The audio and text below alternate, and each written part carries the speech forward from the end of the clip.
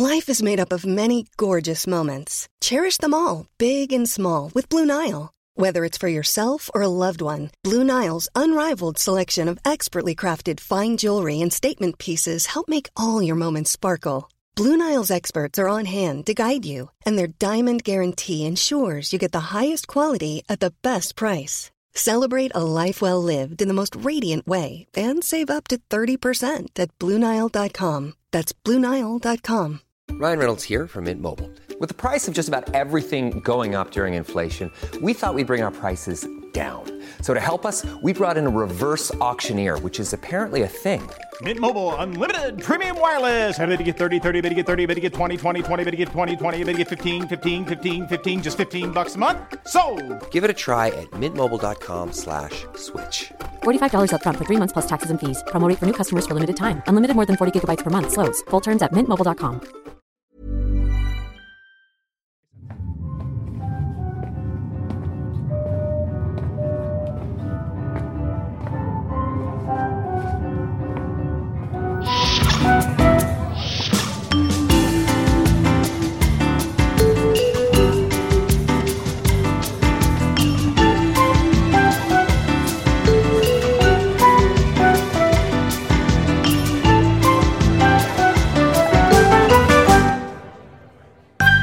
Hi everybody and welcome to this week's episode of the Trek Culture Podcast. I am one of your hosts, Sean Ferry. I'm Paul Sutherland.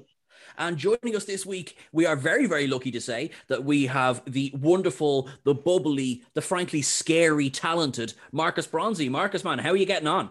I'm feeling great after an introduction like that from you boys. Anyway, I'm on the Trek Culture Podcast. How's it going? Well, I'm pretty excited. This is like, yes, it's finally come together, the trifecta. I'm delighted with this. Yes, here to cause chaos. By the end of this episode, you will be atting me with rage after the things I have to say, and I don't even know what I'm about to say yet. Oh, yeah. Sean can give you some pointers on how to handle that. That is true. That is terrifying, but that's great. That's cool. That's why we call it fix it in post. Yeah, so, fix it in post. All right. So, question to the room: Discovery. Did you watch it this week? Hell yeah. Yeah, let's leave it to Marcus. Hell yeah, I watched Discovery this week. I watched the heck out of it. I'll be totally honest with you though. I haven't managed to get my full second watch through. I usually before we do this, I do like to do a second watch through. So I am 1.5 times into the episode, the first part of the 2 episodes that we're going to be watching over the next couple of weeks. Yeah. Well, I'm just curious where you left off and why. Oh no, it wasn't a why. It was just because I didn't have enough time. I believe. Oh God, I don't even know where I left off. I don't know because I've watched it twice. I'll be honest with you, but I will let you take lead, and I am ready to roll. I've watched enough to have a reasonable input, but I will let you guys take it forward, and I'll jump in and pop in here and there as I'm. So we're talking about Terraformer Part 1. Yes. Did you have any better insight about who Carl is? You asking me? Yeah, on the second watch. I assume you got to the Carl part. Yeah, of course. I mean, look, Burnham demanding the Carl help, right? I mean, look, if you look at it from face value, the first thing that screams out to me is Q, right? That's the first thing that screams out to me. When I see the level of omnipotence immediately from somebody who's sitting looking like they are not cold at all in a clearly very cold environment, right? Immediately, I feel that this is somebody that is not really there, or if they are there, they have a strength that is beyond mine, and I've not beyond anything that's fathomable. And I've not seen anyone like that since we have seen our dear Q or anyone from the Q continuum. That's where I stand at the moment. Do you guys have any knowledge or anything that can lead us in that direction to give us more of a hint of that? Or is it someone else that we're dealing with? Because there are different types of omnipotence. I mean, you're right that it looked a lot like how they portrayed the Q Continuum in Voyager's Death Wish when Janeway and Tuvok go to the Q Continuum. Looked a lot like that, but the clues seem to indicate that Carl might be the Guardian of Forever, you mentioned it in Ups and Downs, but Sean, you got the name of Carl's newspaper wrong. Oh no, and I wouldn't mind. It was there in my head. It's the Star Dispatch. I think I called it the Telegraph. Right. And where is the Star Dispatch from? Well, the Star Dispatch is from, it's a little known episode. You probably wouldn't have heard of it. City on the Edge of Forever. So kind of well known, you know, Spock and Kirk go back. Edith Keeler must die. Kind of feel bad for poor old Joan Collins. But yeah, 100%. So, and of course, in that episode, all the way back 1960, 66, 67, written by Harlan Ellison, I must throw out there because he's an amazing writer. The Kirk and Spock and McCoy travel through this time portal, the Guardian of Forever, which basically has whatever control over time. Yeah, like, but from what we've seen, the Guardian of Forever is a big circle. So this would be the first time that we would have seen, obviously, the Guardian being a person. But it seems like too much of a Easter egg for it not to have a connection. Yeah, though, you know, you mentioned Harlan Ellison. He's famously litigious, so maybe he's not the Guardian of Forever. He's like the Guardian of, you know, all time or something generic, you know? I like it. I don't know. See, I initially would have been the same as yourself, Marcus. My first inclination was, oh, are we getting the Q? But then, I don't know, in that newspaper, there just kept being more and more little Easter eggs. Someone's done some great breakdowns of what's in that. Paul, I think you were sharing with us the other day a breakdown of the Easter egg. What turned up in the paper again? There's a mention of the Janolan from Relics being lost. There is a mention of Edith Keeler's soup kitchen. There's some Bajoran and Vulcan text on the newspaper. And there's also a mention of the Takan supernova from The Last Outpost. So what are we getting from that, guys? So what are we drawing from that then? What are you concluding from those pieces being on the paper? Is there, because they're clearly clues that are left out for us to pick up? That Edith Keeler gets called out, and it's called the Star Dispatch. That's 2 Easter eggs in there for City on the Edge. I wonder, that would support the Guardian theory, I think. Yeah, that's where I'm at. Okay, then. So that's where we're leaning towards. All right. Interesting, guys. All right. I'm with you. I've been swayed. Excellent. Cool. We could solve all wars with just these kind of conversations. I love it. That's great. So there's 2 Easter eggs, which means this wins. Done. Grand. Obviously, though, that's not like the major Easter egg from the episode. We talked a little bit about it last week, but you're the temporal agent or time soldier.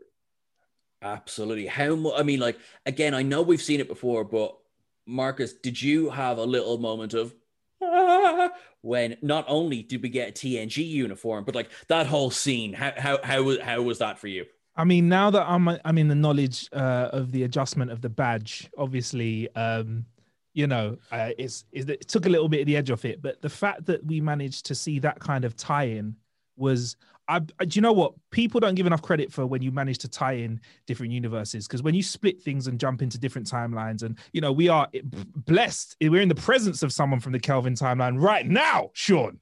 Yeah.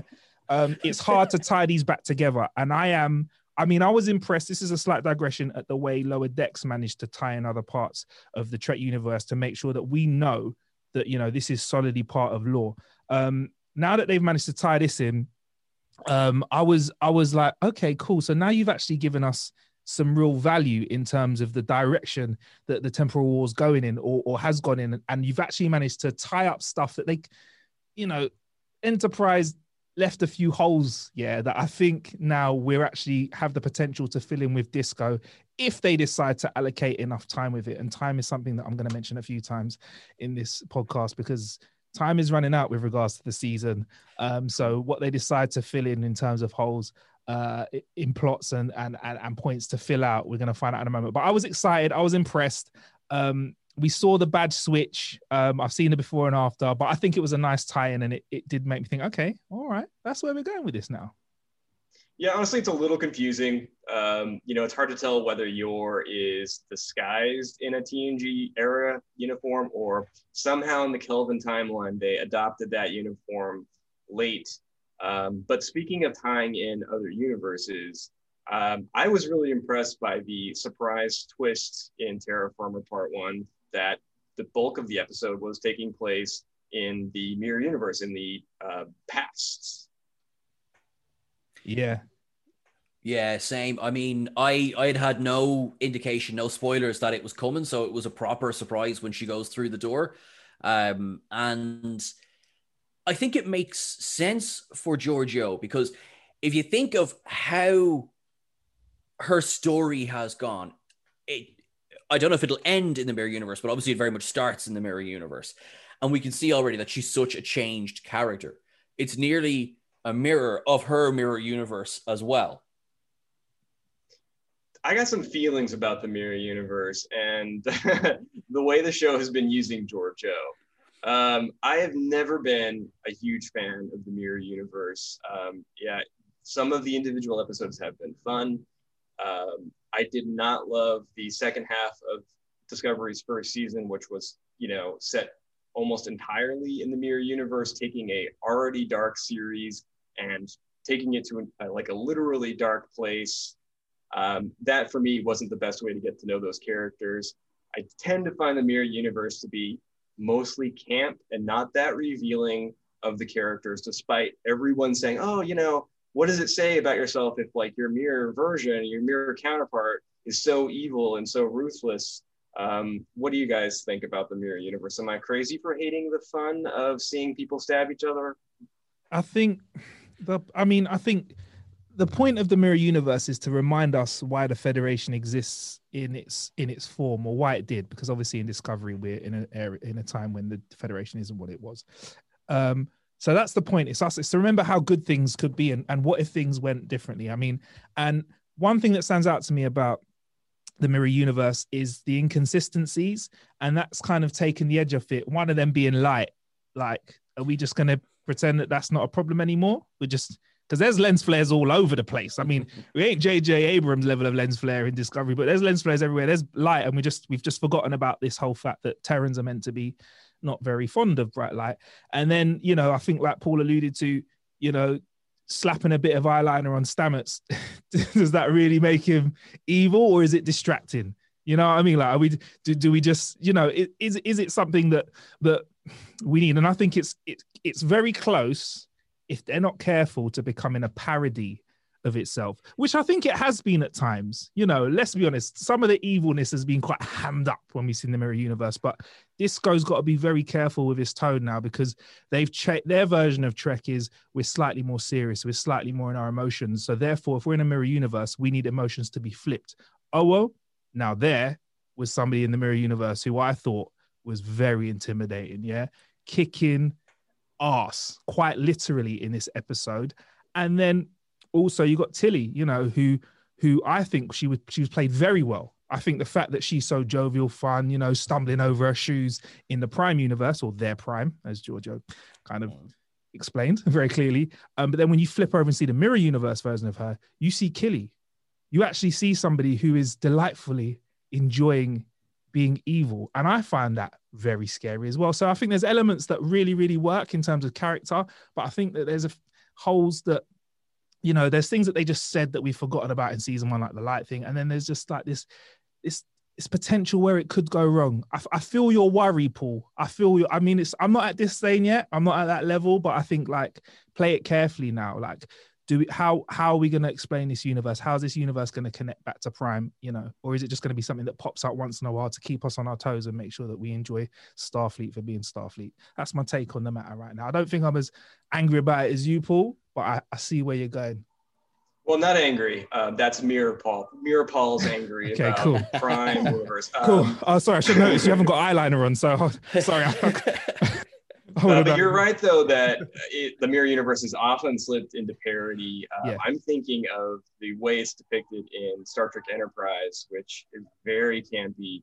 And a lot of the Deep Space Nine episodes, they were played for fun. The fun of seeing how murderous our beloved characters can be. And you're also right that there's a couple of changed premises as far as the mirror universe is concerned, even in the way that Discovery has established it, with the fact that they genetically can't see bright light. But I thought another there's another aspect that I was convinced that Discovery was leaving in like the rearview mirror, which is the fact that Georgiou is a murderous dictator. I thought that season 2 was, geared in part towards rehabilitating the character, making her seem like less outright evil and more like, oh, she's got jokes, she's snarky, she's just, ill-tempered. And to my surprise, and I did really like Terra Firma despite not liking the Mirror Universe, I appreciated that it's clear that they're trying to rehabilitate the character more than just hand-waving away maybe, whatever genocides she's committed in the past. Kelpians she's eaten in the past, like sushi. Sorry. Yeah. I mean, Doug Jones is a tasty snack. I'm just throwing that out there. I mean, the things he can do with his legs, but this is not an adult podcast. But I totally am with you. And I mean, like the fact that there were some really interesting points there, and I said it very jovially, the way that we saw her eat Kelpian and the way that Michael was tricked into picking the Kelpian to eat in previous seasons. And now we had that really, that could have been such a big moment where we see Mirror Universe Saru, that moment where she first recognizes him. I feel like they could have bitten down on that more. And because of the problems that you've highlighted here, this is, what is she, Paul? Is she dictator that is going to be a dictator for life, or is she somebody who's actually had some, like rehabilitation? And I feel like we need a bit more guidance, and she needs to be clearer where she is, because there were some big moments there. I mean, that relationship with Saru could have been a bit, there could have been a bit more to it. Do you know what I mean? The conversation that they had, I don't know, like, I don't know, something was missing there for me. I can't quite put my finger on it. Maybe I'll get it in a minute.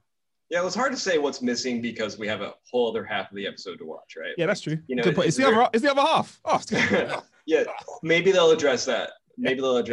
Yeah. But I was really racking my brain trying to think about concrete evidence of Georgiou's murderousness. And yeah, she eats Kelpians, and she specifically had Mirror Saru slaughtered before. Now going backwards in time and presumably saving Saru from the ship. But other than destroying the rebel base on Harlak in The Wolf Inside, I believe, in the first season, there aren't real concrete examples of Georgiou, killing people en masse in the way that we all kind of assume that she would have had to have done as the emperor of this, of this regime. And one of the plot points from season 1 was that Lorca didn't think that Georgiou's regime was fascist enough. And now in Terra Firma, we see that Mirror Michael says that Georgiou is too soft, that Georgiou is already soft even before she's supplanted by the Georgiou that we know and kind of love from the future. So, I'm picking up on not just an attempt to rehabilitate the character as we know, but to kind of rewrite her history and say she's a lot better, she's a lot nicer than we might have imagined she was. So then, actually, on that point, do you reckon that I suppose I want to phrase this nicely. Do you reckon that there's a deliberate attempt to maybe take a few shortcuts toward making her a good character? Or do you feel that there's enough in the show that hand waving's not going to cut it? I think it's a combination of hand waving, retcons, and actual legitimate character growth before we get to presumably section 31. I think things tend to be going that way. There's something that we will address when we get to the news segment, but about potentially section 31 and future seasons of Discovery. So I think you might be hitting on a point there. And Marcus, as you said as well, this is very much part 1 of 2. So it feels like even though the bulk of the episode is spent in the Mirror Universe, we haven't really seen enough yet. I suppose my question going into Terra Firma part 2 would be, is this in fact the Mirror Universe that we saw in season 1? Because already things have happened that will change the history of that universe. And of what Discovery experienced in that universe. Did you guys pick up on or have any thoughts about that? So you're speaking about further fractionation, like we're looking at a totally different universe here. Then is that where you're going? Potentially, I suppose my first example being Stamets, because Stamets and Paul, I believe you said this off air that Stamets he helped Discovery in some way, but now he's not there to help Discovery. So what does that mean for timelines?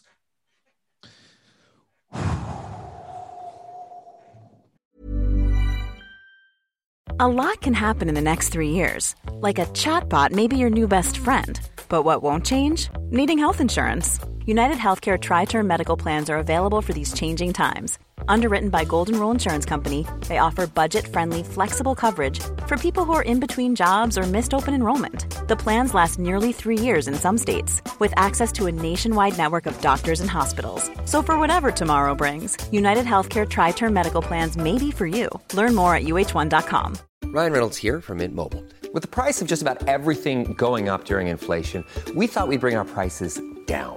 So to help us, we brought in a reverse auctioneer, which is apparently a thing. Mint Mobile Unlimited Premium Wireless. How to get 30, 30, bit to get 30, bit to get 20, 20, 20, bit to get 20, 20, bit to get 15, 15, 15, 15, just $15 a month? Sold! Give it a try at mintmobile.com/switch. $45 up front for 3 months plus taxes and fees. Promo rate for new customers for limited time. Unlimited more than 40 gigabytes per month. Slows full terms at mintmobile.com. Hey, I'm Ryan Reynolds. Recently, I asked Mint Mobile's legal team if big wireless companies are allowed to raise prices due to inflation. They said yes. And then when I asked if raising prices technically violates those onerous 2-year contracts, they said, "What the f*** are you talking about, you insane Hollywood ass?" So to recap, we're cutting the price of Mint Unlimited from $30 a month to just $15 a month. Give it a try at mintmobile.com/switch. $45 up front for 3 months plus taxes and fees. Promo rate for new customers for limited time. Unlimited more than 40 gigabytes per month. Slows full terms at mintmobile.com. And this is what I think and just to repeat what Paul said, this is where we need the second half of the episode to find out how they're going to play that, because with time travel, literally you have to decide which way you're going to go. But because of the tweaks that they've made to the way that we've addressed the characters in the Mirror Universe, I don't know whether they're going to stay true to form or whether it's going to be this is a totally different universe, or whether what we do will have actual implications in the Prime. I don't know, because we're not just talking dimensional travel, we're talking time travel.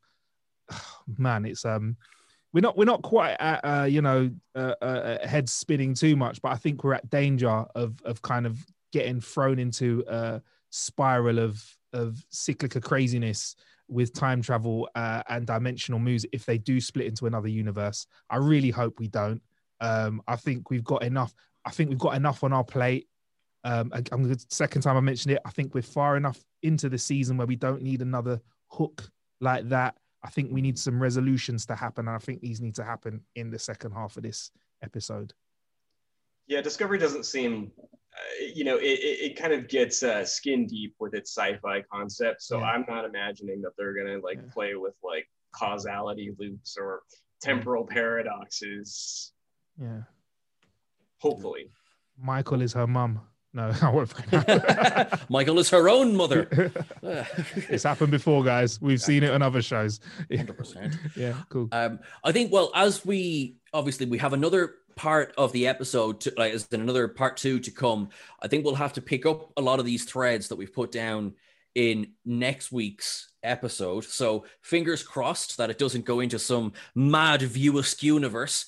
But what we might do now is cover some of the news that has come out over the last few days.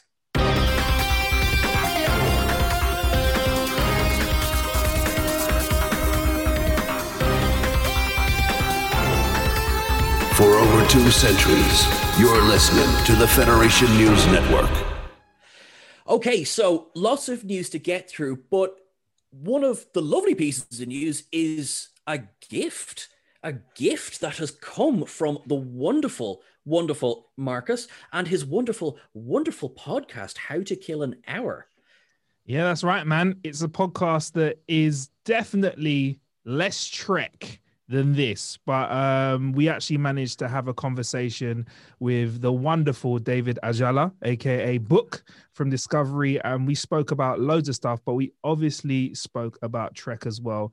And with the news of David Cronenberg saying he's going to renew for season 4, I thought it's only right I put some pressure on him and see if we can make some diamonds. He's been asking for a bit more from the show, his character in the show. He's been asking to be around a bit more, and I can see Book becoming a character who could be part of the crew. I mean, I'm just going to say it straight. Are we going to get an announcement for you for season 4 yet? Are we allowed to say that yet or not? Can we get anything from you, David? We'll have to see. Ah, okay. All right. I don't know. We'll see how it plays out. Who knows? Okay. Could be in it. We have to see, man. I'm looking at David's face if you're just listening to the podcast. He doesn't look sad right now. He looks happy. That's all I'm saying. He's smiling. He's not winked at all. He has winked, but it was just a blink because he's winking with both eyes at the same time. So I'm not going to read anything at all. Tried to dazzle him with words to try and get something out of him. But there's 3 things you can say when you're asked. No, I can't say anything. Or yes. He didn't say no. He didn't say no. All right. I will take that. I will take that. There we go. So yeah, it'd be nice to see a bit more of Book, man. I think his race has been quite interesting to look at throughout Discovery. Would be nice to see some more of him. Another character, we've had a bit of time with him. Would love a bit more time to get a bit further into him. Do you know what I mean? Exactly. Yeah, they haven't used Book much. They haven't used Book enough to kill him off yet. So I'm expecting him to come back for season 4. I was surprised that Cronenberg was so free in admitting that he's going to be back for season 4, which I think he said to Variety, correct? Yeah.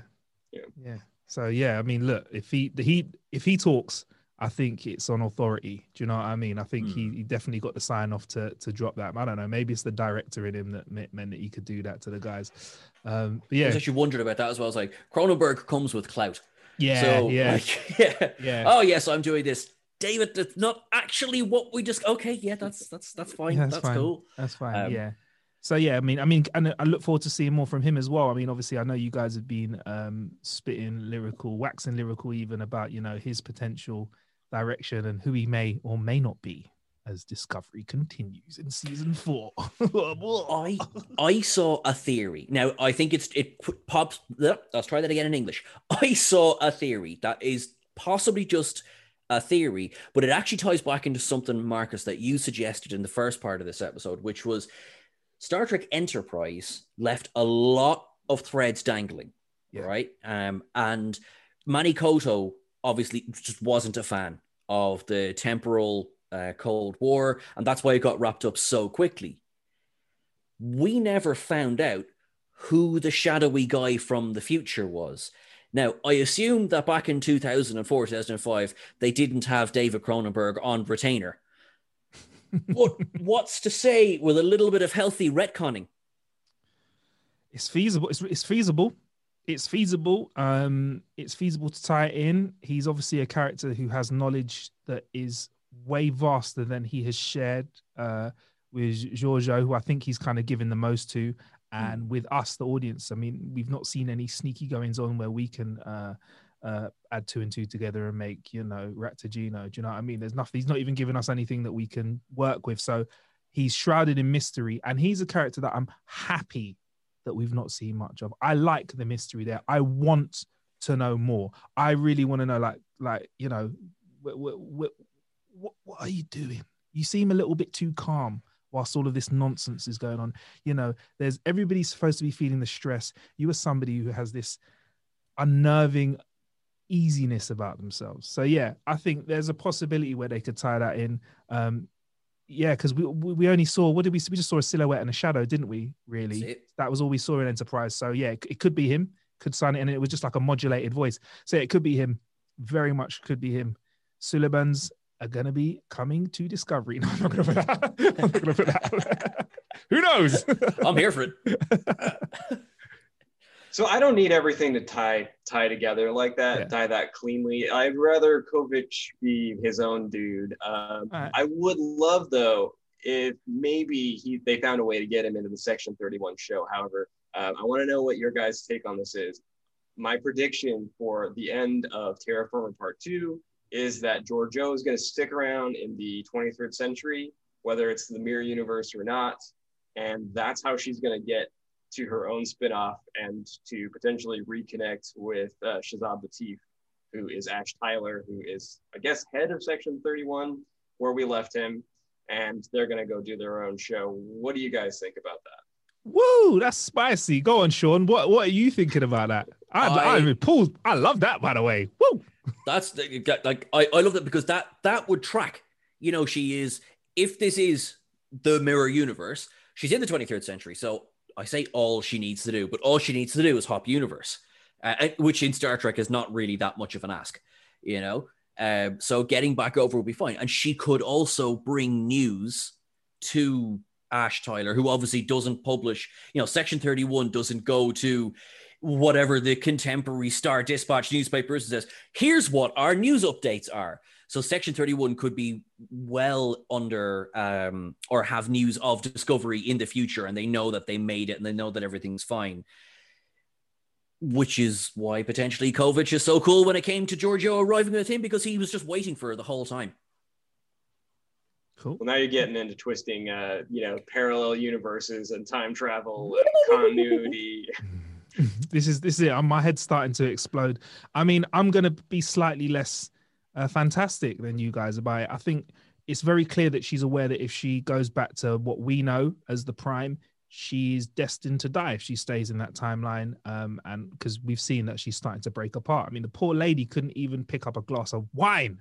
Damn it. So I think I know. I mean, that would make me very angry. I mean, to be fair, I just want to say, I don't think it was nice to throw a dinner over Tilly, but if I couldn't pick up a drink and somebody came over and was like, oh, yeah, have my food. Anyway, so I think we might be looking at a slightly more simple explanation. I think we have the realization that she can't go back. So yes, she will stay in the Mirror Universe.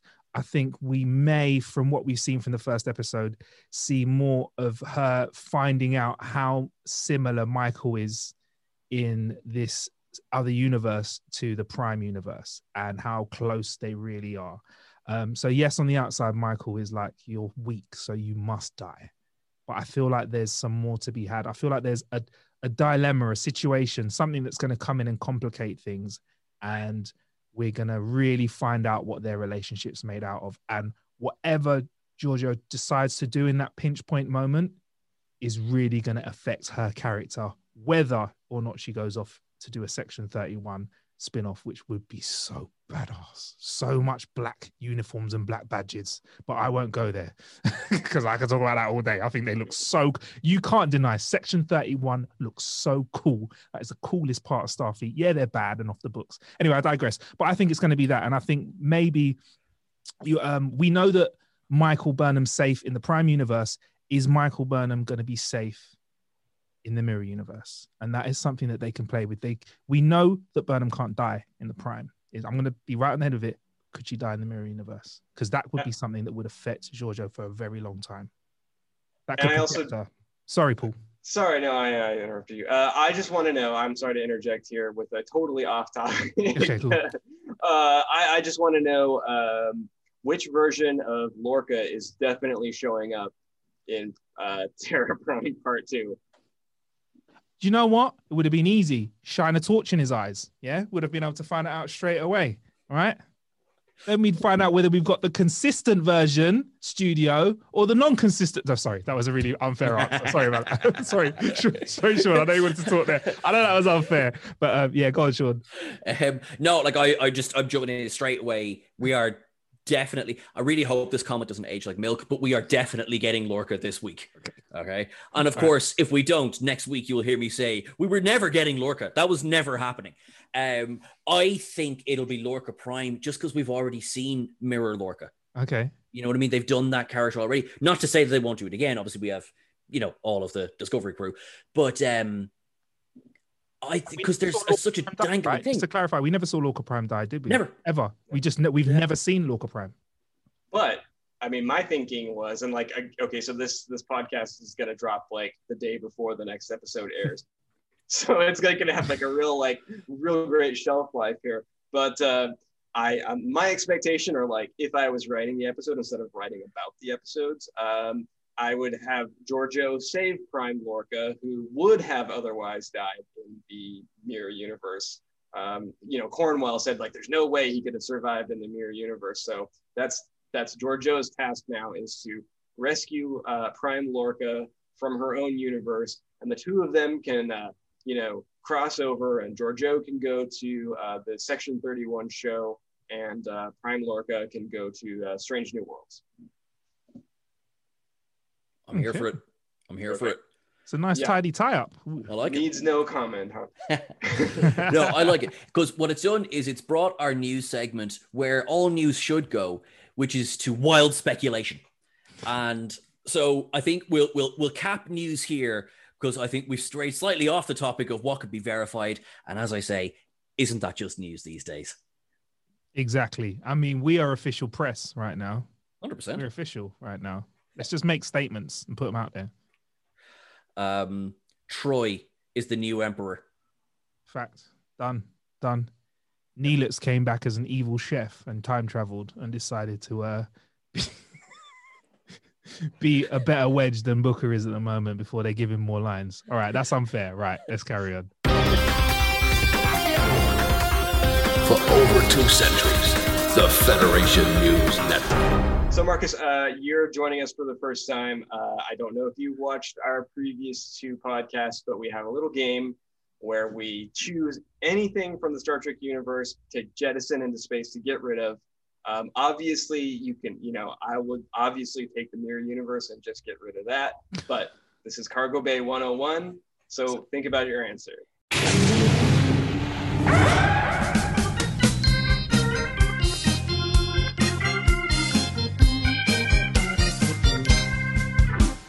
So you've just said, Paul, thank you for this opportunity, by the way. You've just given me a whole universe, potentially, that you would put in Cargo Bay 101. Am I right in thinking that, right? Anything goes. I mean, it's a huge cargo bay, man. I mean, the universe is literally, is everything. Is anything. I'm sorry, and Giorgio was the genocidal one. Sean put a whole starship in there last time, so. Yeah, the ship. Oh, man. So we've had a whole starship. We've had whole universes potentially put in there. The item that I would like to put in, it's so small, but it's something that, and I think you have got the gist by now, Paul, because it's the first time me and Paul have had a proper chat, by the way. We've spoken to each other via other ways of communicate. But I'm a very retweet, I think. Yeah, the retweet, that counts. That's communication. I'm very trivial. And I would like to remove not the real person, the actor, a part of a character. And that part I'd like to remove is a very well-known Klingon who we first saw in the episode Reunion, I think. And that is Chancellor Gowron. Not the whole of him, just those eyes. Those eyes have got to go. Those strong, powerful, Sean's doing the eyes now. The big poppy-outy eyes now. Those eyes. That's what I want to put. Is that too small to put in there, Chancellor Gowron's eyes? Those could go right in. But, I mean, those will fit. But I have never disagreed more than right now. Those eyes are amazing. And I thought you were going to say that you were going to put Alexander in there. No.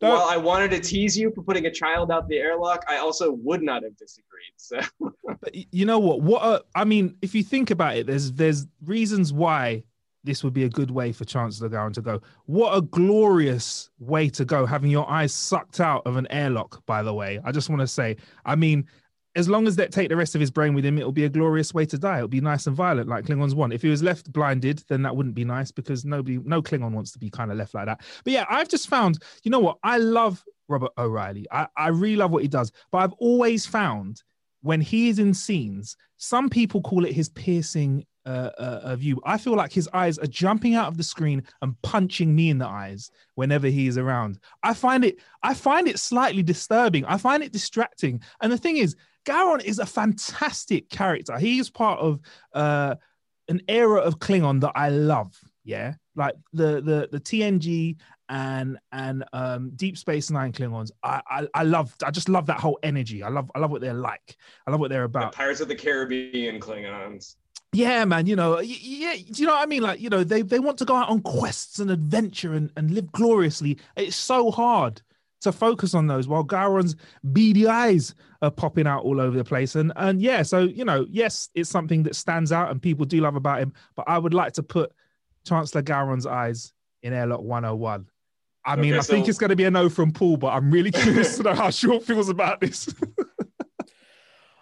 I don't know, because you're not wrong. Like, anytime you see a picture of him, it's like, I feel like if I'm not bringing glory, I'm about to die. Like, even in the, there's no quiet scenes really with Gowron. It's all about kind of like, oh, and he has a knife. All right, of course he has a knife. Like, I don't know. Oh, I mean, O'Reilly himself humorously referred to it as the crazy loon eyeball thing. I'm just saying. All right, well, you're just completely wrong, but I would like to see him one-up Martok with 2 eye patches, so Sean, go ahead and hit the button.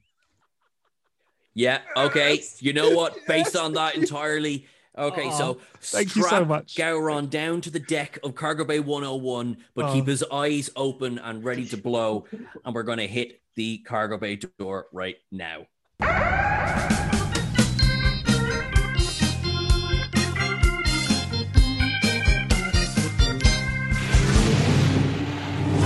Bless him, you're going to give him 2 eye patches, Martok once. I'm sorry, that's hilarious. I mean, like, so on that fairly sadistic ending to the podcast there, where we've just maimed the Chancellor of the Klingon High Council, I think that's a good time to start plugging some socials. Marcus, we're absolutely delighted that you joined us this week, and hopefully this will be the first of many checks in the mail. That is such a lie. Anyway, but, you know, while we're trying CBS money that we're getting over here at Trek Culture. Yeah, all right. I can neither. I'm not saying yes, and I'm not saying no. I'm saying I can't talk about it. Yes, give it a book answer, the David Ajala answer. That's right. Marcus, where can we find you? At Marcus Bronzy, MarcusBronzy on all social medias, including TikTok now as well, which I think is an amazing platform. And there are some great fans of Trek out there as well. So if you're not on TikTok and you love everything Trek, that's definitely a social media you need to try. And obviously How to Kill an Hour on all social medias as well, or you can just Google us. That's the podcast where we talk about tech things. And also we had David Ajala on the show. And you can find me on Twitter at Paul Sutherland. You're going to have to find something to read in order to know how to spell it. And you don't want to follow me on Instagram. I don't have a cat, so... So we know what Paul wants for Christmas. You can, of course, you can find all of us. You can really get through to us on Trek Culture, on Twitter, on YouTube, which I assume you know, because presumably you're watching this on YouTube. If you're watching this, you can find me at Sean Ferrick on Twitter, and I'm on Instagram as well, but don't bother with them. That's just thirst traps. We will be back for Terra Firma Part 2 next week. It's thank you very much from me. Thanks. No thanks from me. Kapla! Glory to you and your house. Thanks, guys.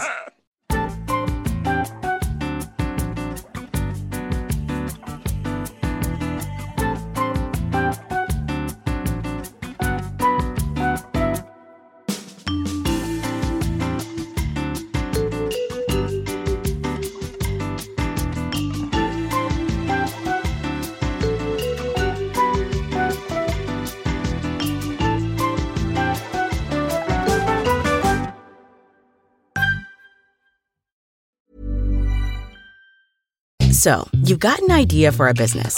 The store of your dreams. There's just one thing to figure out. Everything. That's why Shopify's all-in-one commerce platform makes it easy to sell online, in person, and everywhere else. Sell on social media, source products with an app to get that first sale feeling. It's the only solution that gives you everything you need to sell everywhere you want. So when you're ready to bring your idea to life, power it up with Shopify. Sign up for a $1 per month trial period at shopify.com/listen.